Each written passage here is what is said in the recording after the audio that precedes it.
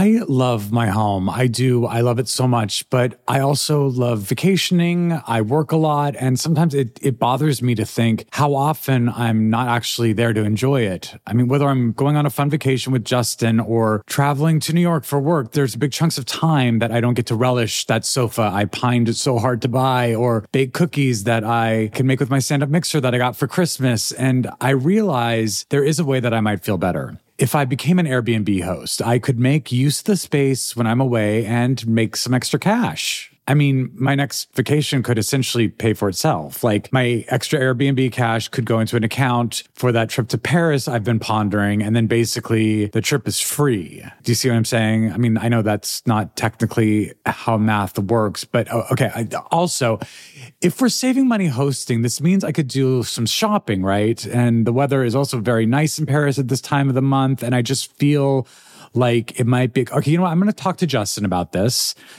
Thank you for letting me share this epiphany with you. I appreciate it. Your home might be worth more than you think. Find out how much at airbnb.com/host. Hey, Dinners on Me listeners. This week, it's all things Cocaine Bear, the film. Who knew that this quirky movie, this gory little comedy, would bring me so much joy? It allowed me to finally be directed by my longtime friend, Elizabeth Banks. But it also gave me the opportunity to work with one of my favorite actresses of all time, Margo Martindale. First up, we have Liz, as her friends call her, who meets me at one of our favorite spots in the Valley, Petit Trois. We discuss her early career, learning from the likes of Steven Spielberg, not too shabby, and what it was like to sit in the director's chair for the first time in Pitch Perfect 2. And of course, we talk about working together on Cocaine Bear and how my role in the movie came to be. When I went to high school, I was like, what am I going to do after school? I was a latchkey kid, and my parents were like, you're not coming home. You know what I mean? You got to do something. And so I just started doing theater. And then I always did it, but I didn't know any artists. I absolutely went to college. It was class migration for me. You know what I mean? It was like, how do I get out of this? And not that it was horrible. I never want my parents to feel like it wasn't great. Mom and Dad did a great job. They made the best of everything. I have a lovely family, as Jesse knows. Yes. I'm close with my parents and my siblings, and I love my town where I grew up. I'm literally going there tomorrow. So no bad thing, but like, I just saw my parents really struggle with bill. You know, we never had a new car. You know what I mean? It was like everything was used. I never had a babysitter that wasn't related to me. I always had hand-me-down bikes from all the cousins. And, you know, I didn't go to camp. It was like my dad would look around and be like, this is camp. It's the Berkshires. He's not wrong. He's not wrong. You know, it's not like, I learned to ski in a subsidized skiing program. It was like, okay, it was idyllic. But I definitely felt like I didn't want to have that sense of struggle, which was, I felt in my family, you know, and that my parents were having to make the best of it. I just didn't want that for myself. So I didn't know any artists who made any money. Right. Like, and then even in college, I didn't know actors who weren't really just waiters, you know, that were like, auditioning, trying to, and like, they always, you know, things are cooking, you know. I was like, okay, that's not for me. I was a waitress for 10 years. Yeah. And at 24, 25, you're just like, okay, I'm well educated. Like, this is either a real profession that I can make money doing and support myself doing, or it's not. And I gave myself kind of a time limit. But I made money right away. And that's really what happened. And that was mostly from modeling and commercial work. Yeah. It seems like, you know, your parents definitely instilled a work ethic. And that's something I definitely see, like, even knowing you now and having, you know, worked with you as a director, like, I know how hard you work. That sort of takes me back to, like, how when I first met you, I was like, you're making these connections with people because you know that that's important. And, you know, I see that you've carried that through. And it's just kind of remarkable to me that even at such an early age, on your second job, which I was able to witness, that you had that sort of instilled in you. I just find it really impressive. Oh, Jesse, you kill me. This is why we're friends, because you make me feel so lovely. No, you know, I love learning. Yeah. There's a reason I went to, you know. The fennel salad, market apple, celery, and parmesan. Perfect. And in the middle, yes. got the country pate with pistachio, amazing, onion jam, and Dijon on the side. Oh yeah, that's the good stuff right here. So I think it's really, I will say it's a love of learning, right? Yeah. Also, to be honest, when you go to sets when you're a young actor, you don't have a nice trailer. You're in what we call a triple banger at best. At best. And you're pooping with everybody else in like the honey wagon, as we call it. So it's not glamorous. No. And it felt to me like, why would I stay in that room by myself if there's moments of downtime on set? Like, then I want to go, I'm curious. Right. I want to go see what's happening at Video Village. I want to Right. go see what the director's doing. I want to go see what shots they're setting up. I love watching other actors work on movies, in scenes that I'm not even in. I just love it. It's how I met Ray Liotta. Right? I didn't have any scenes of Ray Liotta in the movie that we made together, The Details. I was on set when he was working, and I was riveted by him and just loved watching him. So I think that was just something I found to be really, I did it, naively. I did it like on Catch Me If You Can. I just sat in Video Village with like Steven Spielberg and Leonardo DiCaprio. Like, I belong here. Yeah. Such balls. Such balls. So truly. Like, I would just like to sit here and watch you work and see how you're going to set this shot up and watch, Which could also be incredibly annoying, I'm sure, for if the wrong person does that. But I feel like also there's something about just your spirit that, like, that your intentions are good. Like, you're not going to be a nuisance to have around. I hope I knew to be quiet most of the time back then. And I really was observing for the most part, But I remember asking Steven Spielberg what he was interested in doing, and him telling me that he was interested in doing a musical. And, ultimately, years later, he did West Side Story. Yeah. It was just wild to me. He had that ambition even back then and knew it was something that he wanted to tackle. And I loved also watching. He's so relaxed on his set because he had the absolute best people heading every department, doing every part of it, and he could just really curate the moments. It was... And you could tell he had prepped everything. He knew and he edits the movie in his mind. Mm-hmm. It was, I found working with him so these interesting. Were things that you could, while you were at that young age, and even though you picked up on those things. Yeah. When you did move to LA, and we were staying in touch, obviously, I remember, I saw you in Catch Me If You Can. I, watched Wet Hot American Summer and lost my mind for it. Bought it on, VHS the minute it was available. The VHS, that's right. And then kind of the next, like, really big thing that was like, oh, wow, this is Liz on another level, is when you were the female lead in Seabiscuit. And tell me if I'm remembering this wrong. Did you, like, petition for the part? I feel like I remember you telling me that you, like, wore a wig. I might be making this part up, but I feel like you fought for it in a way that I think required a little bit more than, like, I like to be in the room with the people and have an opportunity. It was a little more aggressive than that. Well, I wrote a letter. So I grew up going to the racetrack in Saratoga with my dad, who loves to play the ponies. Which, by the way, I've been to the races with you before. Yes, that's right, Jesse has. You took me one time. I don't remember where we were. Like a Breeders' Cup, it must have been like in probably. Pasadena or something. We went to Santa Anita, That's why I'm just not remembering that. Just a quick sidebar. Liz this might come up later in this conversation, but incredibly, incredibly competitive. Like, to the point where, like, it's terrifying. And I just remember you. I think you mean charming. Yeah. It is charming until it's not. Until you're screaming at me at game night. But I do remember you at the races, like, when your horses weren't winning, and just the yeah. Oh, so depressing. It was so intense. I was like, wow, my friend has turned into a monster. Okay, so circling back. Anyway, so I knew a lot about horse racing, and I just knew that not everybody that was auditioning in my peer group maybe had that information. And I just thought it was relevant, and that I should write a note to Gary Ross, the director, that I really felt like I understood, this world, and I felt connected to this world in a way that really hopefully was meaningful, et cetera, et cetera, et cetera. So yes, I did. I went out of my way to write a note to Gary Ross, the director, about being in Seabiscuit, and then somehow got it. Yeah. And I don't think I wore a wig, but I definitely either showed him pictures of me with dark hair, or like as a brunette, for sure, because I knew he was casting a brunette. And it was another level for you.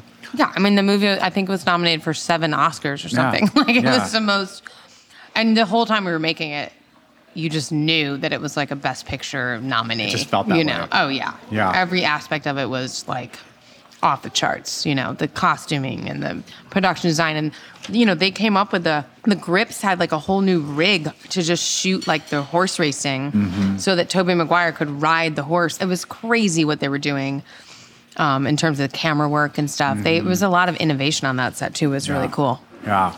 Beautiful film. Beautiful film. I'm trying to get my kids to see it. I realize they haven't seen it yet.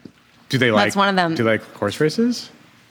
They've never been. Really? Well, they're too little. So I know that your next kind of big directing opportunity was Pitch Perfect 2. Yes. Our mutual friend Jason Moore directed the first one. I had directed like a couple of little other things, and I had done a lot of the behind the scenes vignettes for Pitch Perfect, the first movie. And it was definitely an ambition of mine. I was putting it out there. I was looking for scripts. Actually, Abraham Higginbotham, our other mutual friend, had written a script. He was a writer on Modern Family. Yeah. He was a writer on Modern Family. He wrote a script that I loved, that I was interested in working on. And we kind of had a little conversation about, yes, it was my ambition, and I was looking at things, et cetera, et cetera. And so, yeah, I remember the studio called and said, we've decided that a young female director should take over Pitch Perfect. And I was like, I'm so glad to hear you say I'm young. Oh. Talk to me about like the pressure of that though, because Pitch Perfect, the original one, was very successful. Yeah. Was there intense pressure around directing something that had been established as a hit? Was there fear of screwing it up? Was there fear of... No, I love that. I love it. Well, the team was all put together. And, I was on set every day for the first one. And so, no, I knew I could do it. Ever since I'd been sitting next to Steven Spielberg, in Video Village and just sort of taking in all of this information that I just was ready to employ, And I did a little Funny or Die short with Adam Scott at one point, and I'd done a couple other little things here and there. And I just was ready. Like, I was ready. Now, that being said, is it the smartest thing to make your first film a giant musical with a huge ensemble cast? Ginormous cast. Yeah. At one point, the Teamsters of Louisiana told us that we had the biggest base camp they'd ever set up. Are you serious? Yeah. There were overhead photos of it on the news. That's how big the base camp was. So we had every trailer available in Louisiana at the time. Wow. So it was an absolutely ginormous endeavor. And I didn't really understand. I just knew I had a great support group around me. I had Max with me, and I just felt like, I knew I could make it funny. I knew that my tone, I could put my stamp in the movie, and I didn't really worry about it. And also, to be honest, it's really nice doing a sequel first, because that people love it. They're on board for the concept. They were into you don't have it. to sell it to them. Yeah. Yeah, it was not fear. It was definitely fear of not fear of doing a bad job on the movie. It was definitely fear of fucking up for the audience that loved Pitch. Okay. Could we do it again? And could we what's the next level? What was the level up? And that was hard to figure out. Is there a level up for this? And I think we found it, but... Absolutely. It was wildly successful. Yeah. And it'll probably be the most successful thing I ever make. I don't know. My first thing will be... I don't think I'll ever top it. So, Pitch Perfect and Charlie's Angels were both scripts that you sort of said, I want to do this. What was it like chasing after something that wasn't... Charlie's I developed from zero. Right. Yeah. Yeah. It was just... You brought it in. So what was it like chasing after someone else's script? Cocaine Bear was something you read early days of the pandemic, and you went after it. Just making that call and being like, is this real? Do you guys want to make this? Because I kind of love it, and I think it could be great. And... once you make that call to people who know you and trust you and believe you, let's talk about it for real in a real way. Get down to the business side of it, which is how you have to start those conversations, meaning what's the budget? Who's making the bear? You know what I mean? I knew in my mind's eye that Margo Martindale was going to play Ranger Liz, but no one else knew that. I had some ideas. Yeah. But you just sort of get started. You just start collaborating. What about this? What about this? What about this person? And you just start having meetings, and you just start getting people excited, and you start building the momentum. And, that's how it works. I talked about this when I was doing press for Cocaine Bear, so it sort of came out. But I don't know if I ever told you in person. But I wasn't on Twitter at the time, and you put out a tweet saying, I'm doing this movie called Cocaine Bear, who wants to be in it?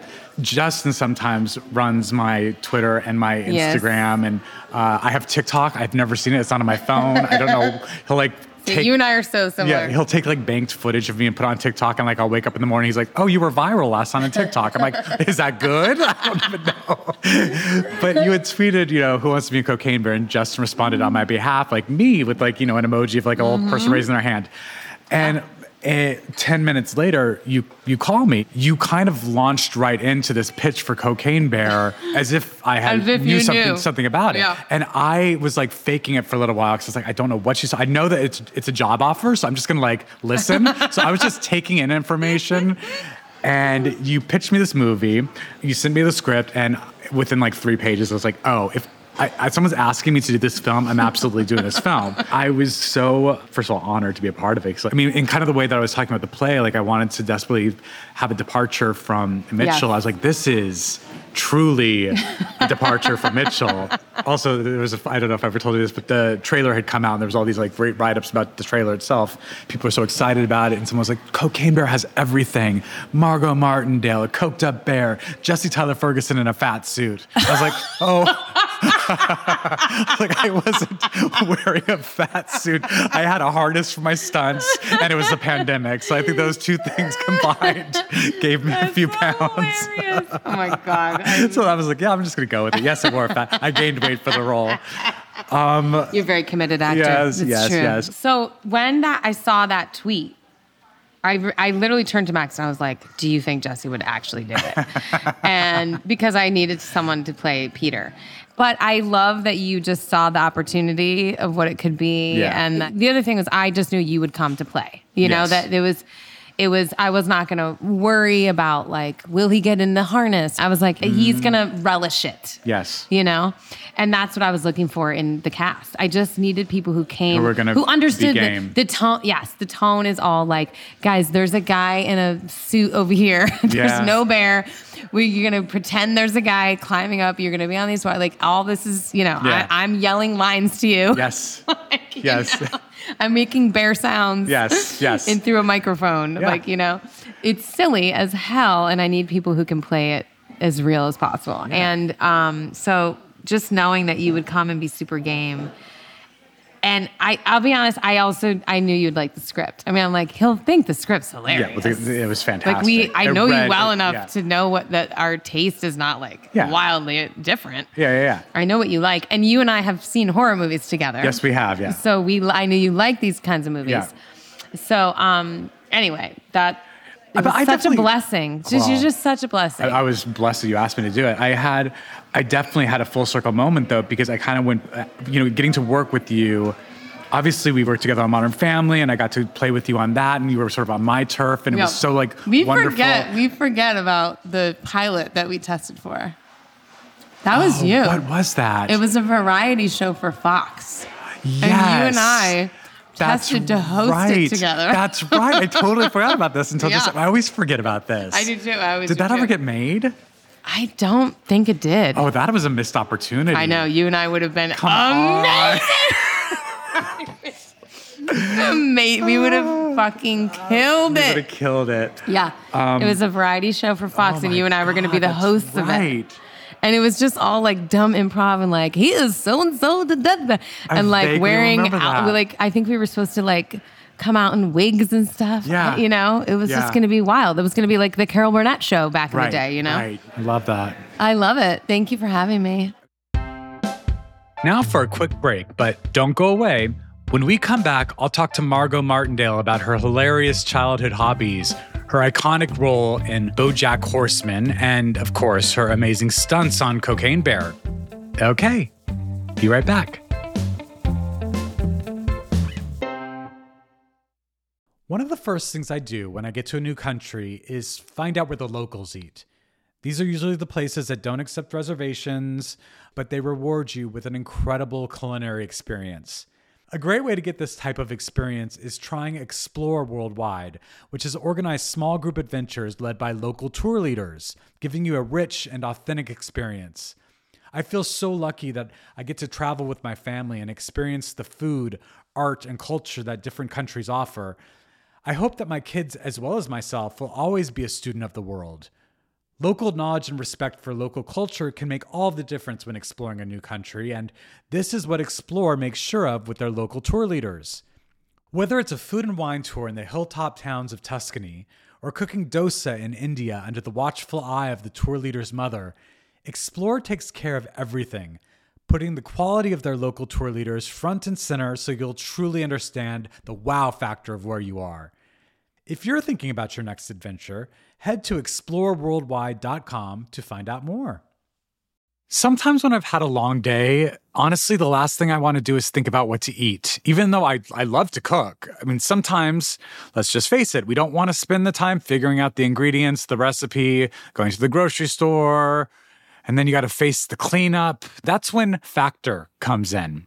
I just pop one of their delicious meals in the microwave for 2 minutes and voila, I have a restaurant quality meal. I personally like to plate it and make it look pretty, and I tell myself, wow, look at this beautiful pork chop you just threw together. I love that Factor is flexible with my lifestyle. I can cater it to my dietary needs. Like, let's say I'm leaning vegetarian one month or keto the next. And I can change how many meals I get week to week to fit my schedule. I seriously look forward to the Tuesday delivery date and that Factor box on my doorstep. So why not give it a try? Head to factormeals.com/dinners50 and use code dinners50 to get 50% off. That's code dinners50 at factormeals.com/dinners50 to get 50% off. I love what I do. I also love the idea of not doing it one day, but it's getting harder to know the best way to move forward into the future towards retirement. We hear about inflation, rate hikes, the changing market, got to get the kids through college, build an emergency fund, and then there's retirement. Here's where Fidelity comes in. Fidelity can help you find clarity in saving for the future, even as your path and priorities evolve. How? Well, they'll help you create a free, personalized plan that adapts as your priorities change. They'll also show you what's called timely insights, small tips on ways to save and invest to help meet your goals. And you can monitor your plan so you stay on target. The future's coming, and so's retirement. Fidelity can help you take it on your way. Learn more at fidelity.com/future. Expenses charged by your investments and other costs and fees associated with trading or transacting in your account apply. Fidelity Brokerage Services, member NYSE SIPC. This episode of Dinners on Me is brought to you by BetterHelp.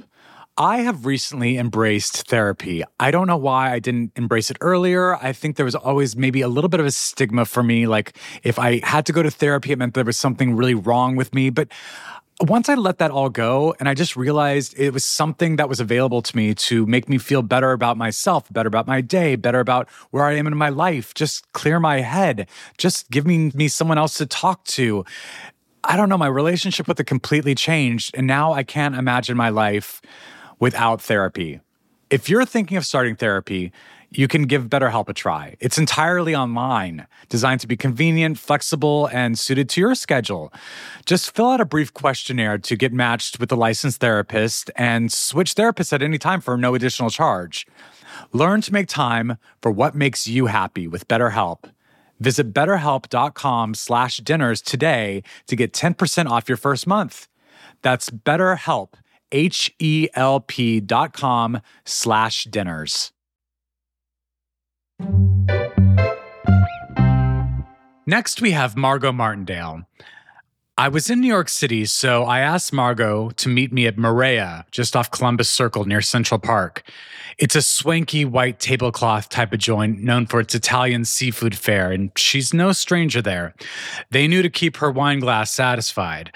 I was so tickled that Margo agreed to meet me. She's always put me in such a good mood. She's just so authentically herself, and I'm so impressed by her career. It's one that I greatly admire. She's continually taking on challenging roles. I mean, the woman did her own stunts in Cocaine Bear. Okay, let's get to the conversation. Cheers. Cheers, honey. Great seeing you. So good to see you. I was thinking, I haven't seen you since the premiere of Cocaine Bear. Really? Were you in that? I was in that. That's actually where I want to start. But I remember being so excited that I was going to be working with you and Carrie. Like, you were my only scene partners.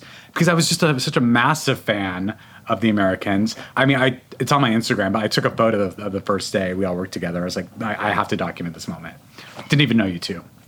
And I was so honored to get to do that with you. I don't think I've ever had that much fun. Me either. I told Justin, he was like, how's it going? I was like, I only want to shoot Cocaine Bear for the rest of my life. No kidding. And somebody called me the other day and said, I don't know if this embarrasses you or not, but we watched Cocaine Bear and I said, embarrasses me? Yeah. I think it's one of the greatest things I've ever done. I know. Agreed. I did have loved some it. family members who like watched and didn't get it. It was just not their cup of tea. I was like, it's not for everyone, for sure. It's not for everyone. Talk to me a little bit about what went through your head, because I've told my version of the story, but like what went through your head when Liz called and asked if you do this? Well, Liz called and asked me if we could have dinner. Okay. You had met during Miss America. Mrs. America. Mrs. America, yeah. I said, oh, sure, I'd love to. And she said, well, I'll come to Connecticut and have dinner with you. So she came. She told me all about this movie, never saying she wanted me to be in it. Okay. And I thought, oh, well, that just sounds great. Great. She was buttering you up? I don't know what she was doing, but she wasn't saying, oh, come and do it. Yeah. And then my agent called me. I said, I had dinner with Elizabeth Banks last night. And he said, did she mention Cocaine Bear? And I said, well, she talked all about it. I said, but she didn't mention anything about me in Cocaine Bear. And he said, that's so strange. Anyway. So he already knew. He already knew that she was interested, but that they didn't know. Are you sure she didn't say something to you? I swear. Maybe she said something, I don't think there's enough money or something like that. Right. Yeah. She did lead with that. She's like, it's low budget. So what? We're spending all the money on the bear. Yeah. Good. Yeah. When you actually were, there in Ireland, putting on that outfit, going through the stunts, we both did a lot of our own stunts. I mean, we had stunt doubles. I have such great behind the scenes of you and I doing a stunt where we are both ratcheted off. You know, the camera sort of zooms in on both of us, and then my character's ratcheted off, and then yours goes off next. Mine goes off on Mr. Rogers' Railroad. Right. Like a trolley car on some sort of children's show. Kinda. And your job was to sell that you were being ratcheted off. And I did it backwards. And then when I looked up, everybody in the crew and cast were on the ground laughing. It was tears of joy. That was probably like one of the best memories for that entire shoot. Watching Margo do this stunt. And we were put in such incredibly weird scenarios. I mean, crawling around with bushes, and the bear had mauled you and had taken a chunk out of your ass, and like you were just so game. And I was like, well, if Margo's game, I'm game too. I was game, but I said to Elizabeth at one point, I looked up at her and I said, you didn't tell me I would be crawling around on the ground like this. And she said, you read the script. Yeah. Not me. And you did have a stunt double, but you know, you did a lot of your own stuff. Hello. Well, Hi. I was thinking maybe we should look at the menu. Let's look at the menu. Would you have some crudo if I got some? Sure. The yellowfin tuna? Yes. That's what I was eyeing. Yeah. Let's do that. And then for my main, I think I'm going to do the halibut. I think I'll do the scampi. Scampi. Perfect. Scampi. Grazie. Yeah, that was the most wonderful time. Wonderful time. I am so happy for Liz. She took a big swing, so I'm so proud of her. Me too. And tonally, it was perfect. It was perfect. It was perfect. Margo was making us laugh because during the entire shoot, she would say, I'm just concerned about the tone. Are we all on the same page with the tone? Because there were some cast members who were from Ireland. A lot of people, obviously Americans, had to come in. And she just wanted to make sure everyone was on the same page. I'm worried about the tone. And then we find, like, day 3, she's like, I think we got a handle on the tone. Elizabeth kept saying, don't worry. Don't worry about the tone. Don't worry about the tone. I got it. But it was such a magical time. And also, we got to live in Ireland for a period of time. Margo lived in this tiny little house in Dalkey that was literally 10 paces across the way from this Finnegan's Pub. Finnegan's Pub. The greatest. Good morning, Margo. Good morning. You were like Norm at Cheers. Like everyone cheered when you walked in. And I arrived a few days after you, and I just remember like, wow, she's already established herself as a townsperson here at Dalkey. Everyone knows who she is. In Dalkey, Ireland. Dalkey, Ireland. Oh, Such a great time. Just the nicest people in the world. Yeah, it really was. It was a great time, and I'm so glad that we got that as our introduction to one another. And I just fell in And love all with I you. remember is maybe the first day or something, you doing one routine after another that I thought I was going to die. What was I doing? Singing and dancing. Oh my God! I was probably just like It was just trying to win you over. It was exquisitely fabulous, and you did.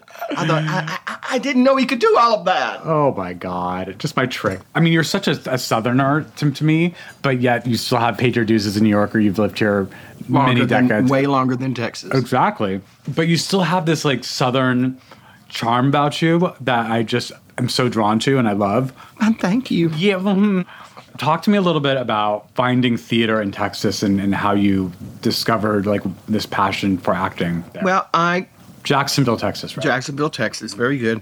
You know, I always played in my backyard. I made to believe in my backyard. I had a great little playhouse. Had this little group of kids that were called the Alley Gang. That's the name of my company, Alley Gang.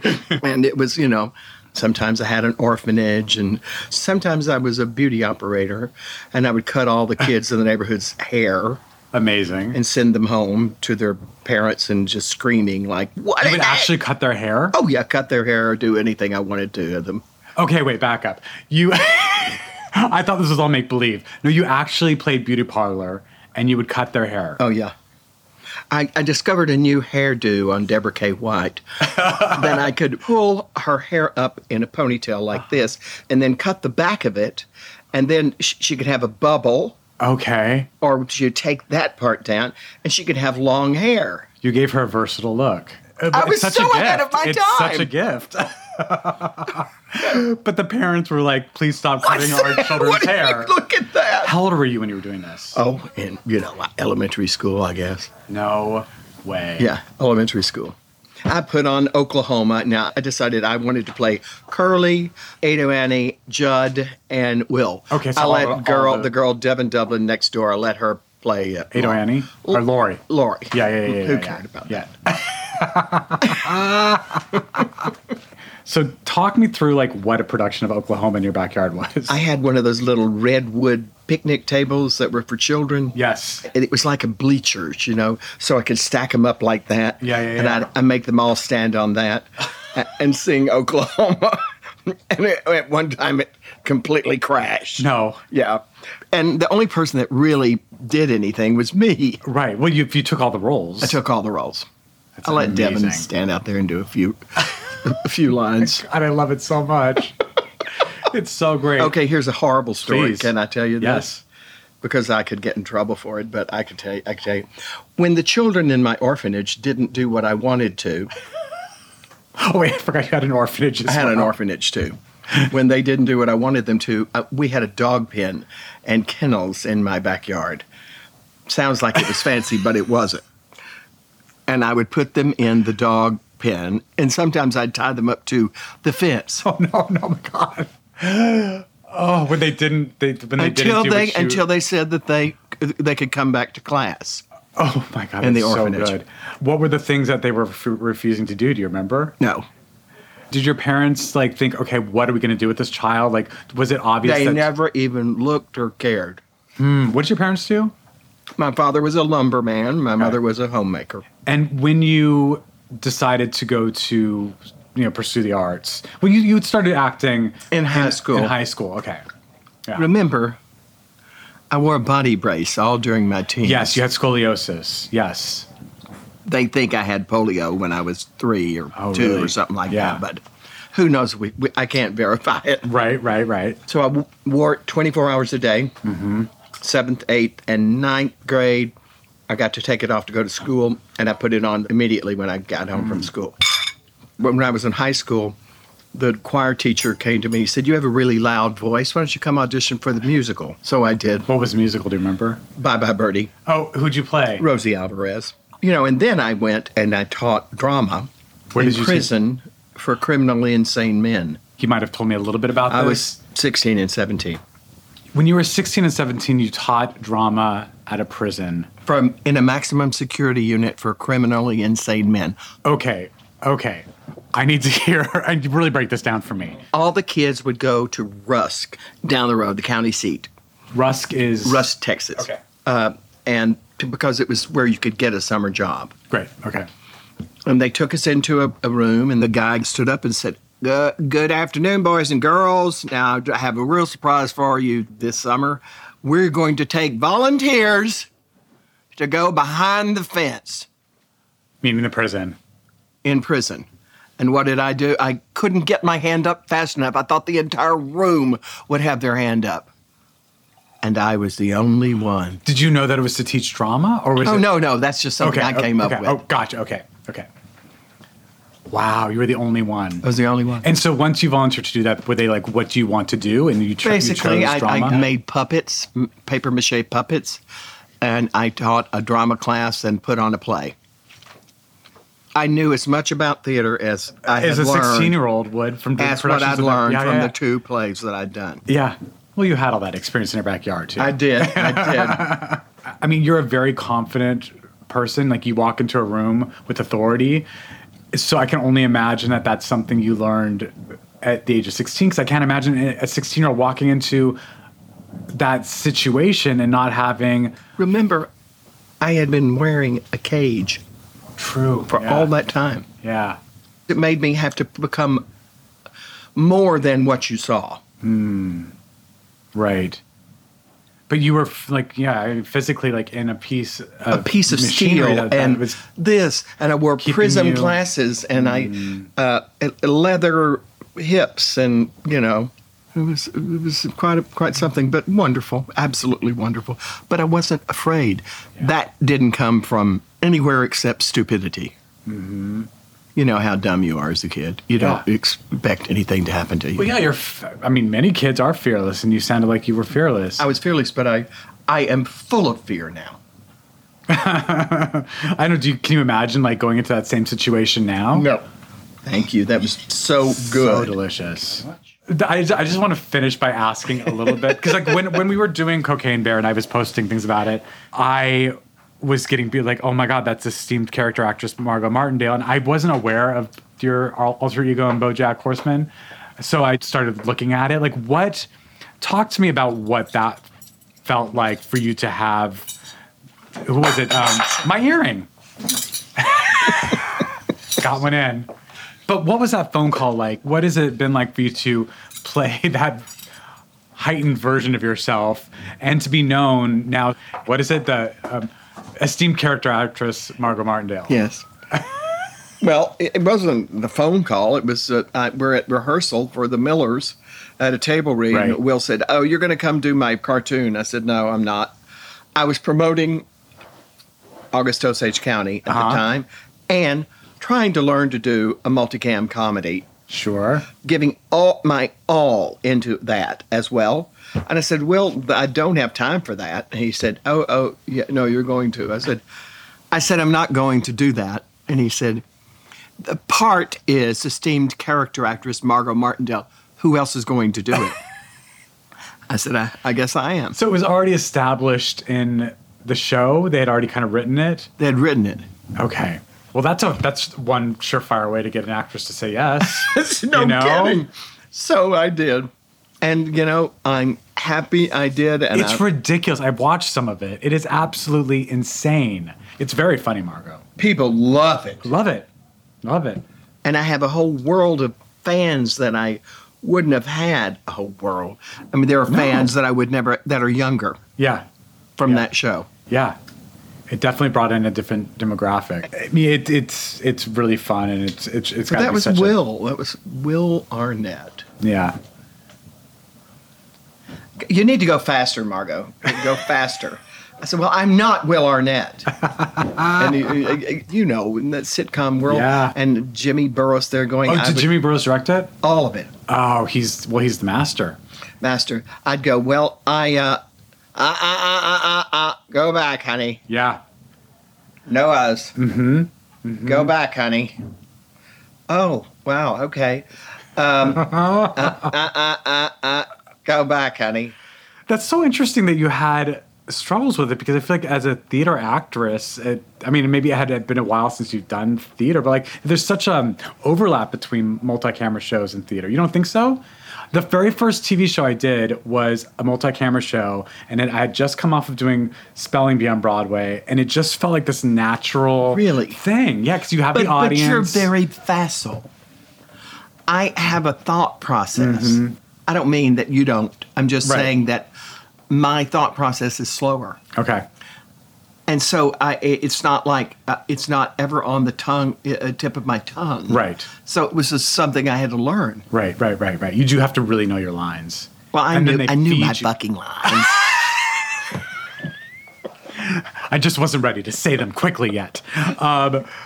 And also the thing that really stressed me out on the multi-camera sitcom, so you're in front of the audience and a joke doesn't land, the audience doesn't laugh, so the writers come in, they surround you, and they start feeding you new lines, and they're like, repeat it back to us. I'm like, so you repeat it back to them, and they're like, okay, let's go, let's shoot it. And like all of a sudden, like this line that you're holding in your hands, like water in your palm, like it's just the line that's dripping through your hands, like please let's shoot this fast before I completely lose what this line is.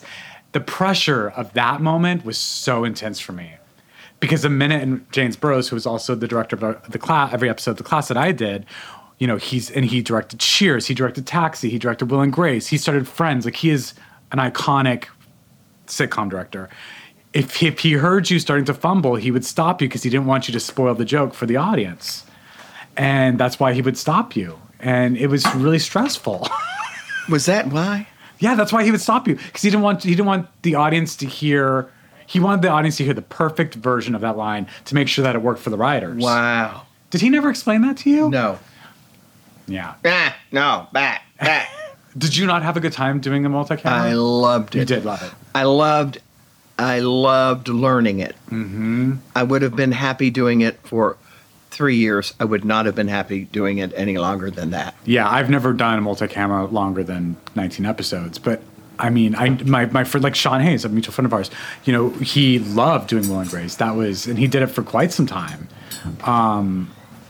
There's nothing like that marrying of like a live theater and TV. I thought it was just so much fun. Whether or not it's a format that still is, my goodness. So what are we dealing with here? We have the Toscan donuts, the bomboloni, with the raspberry calamari sauce and the chocolate sauce. And here we have our version of the tiramisu. Oh boy, that's tiramisu? Oh wow, how pretty. Yes. Okay, oh that's nice. That is really good. It's like a tiramisu cloud. Thank you for doing this. I just adore you. I love you. I love you so much. I know that I can be boring. Are you kidding me? Nothing you talked about was boring. Let me tell you, your life is fascinating and full and vivid, and I love hearing about all of it. I love you, honey. I love you too. Yay! Yay! Dinner's on Me is a production of Neon Hum Media, Sony Music Entertainment, and A Kid Named Beckett Productions. It's hosted by yours truly. It's executive produced by me and Jonathan Hirsch. Our showrunner is Joanna Clay. Chloe Chobel is our associate producer. Sam Baer engineered this episode. Hansdale Shee composed our theme music. Our head of production is Sammy Allison. Special thanks to Alexis Martinez and Justin Makita. I'm Jesse Tyler Ferguson. Join me next week.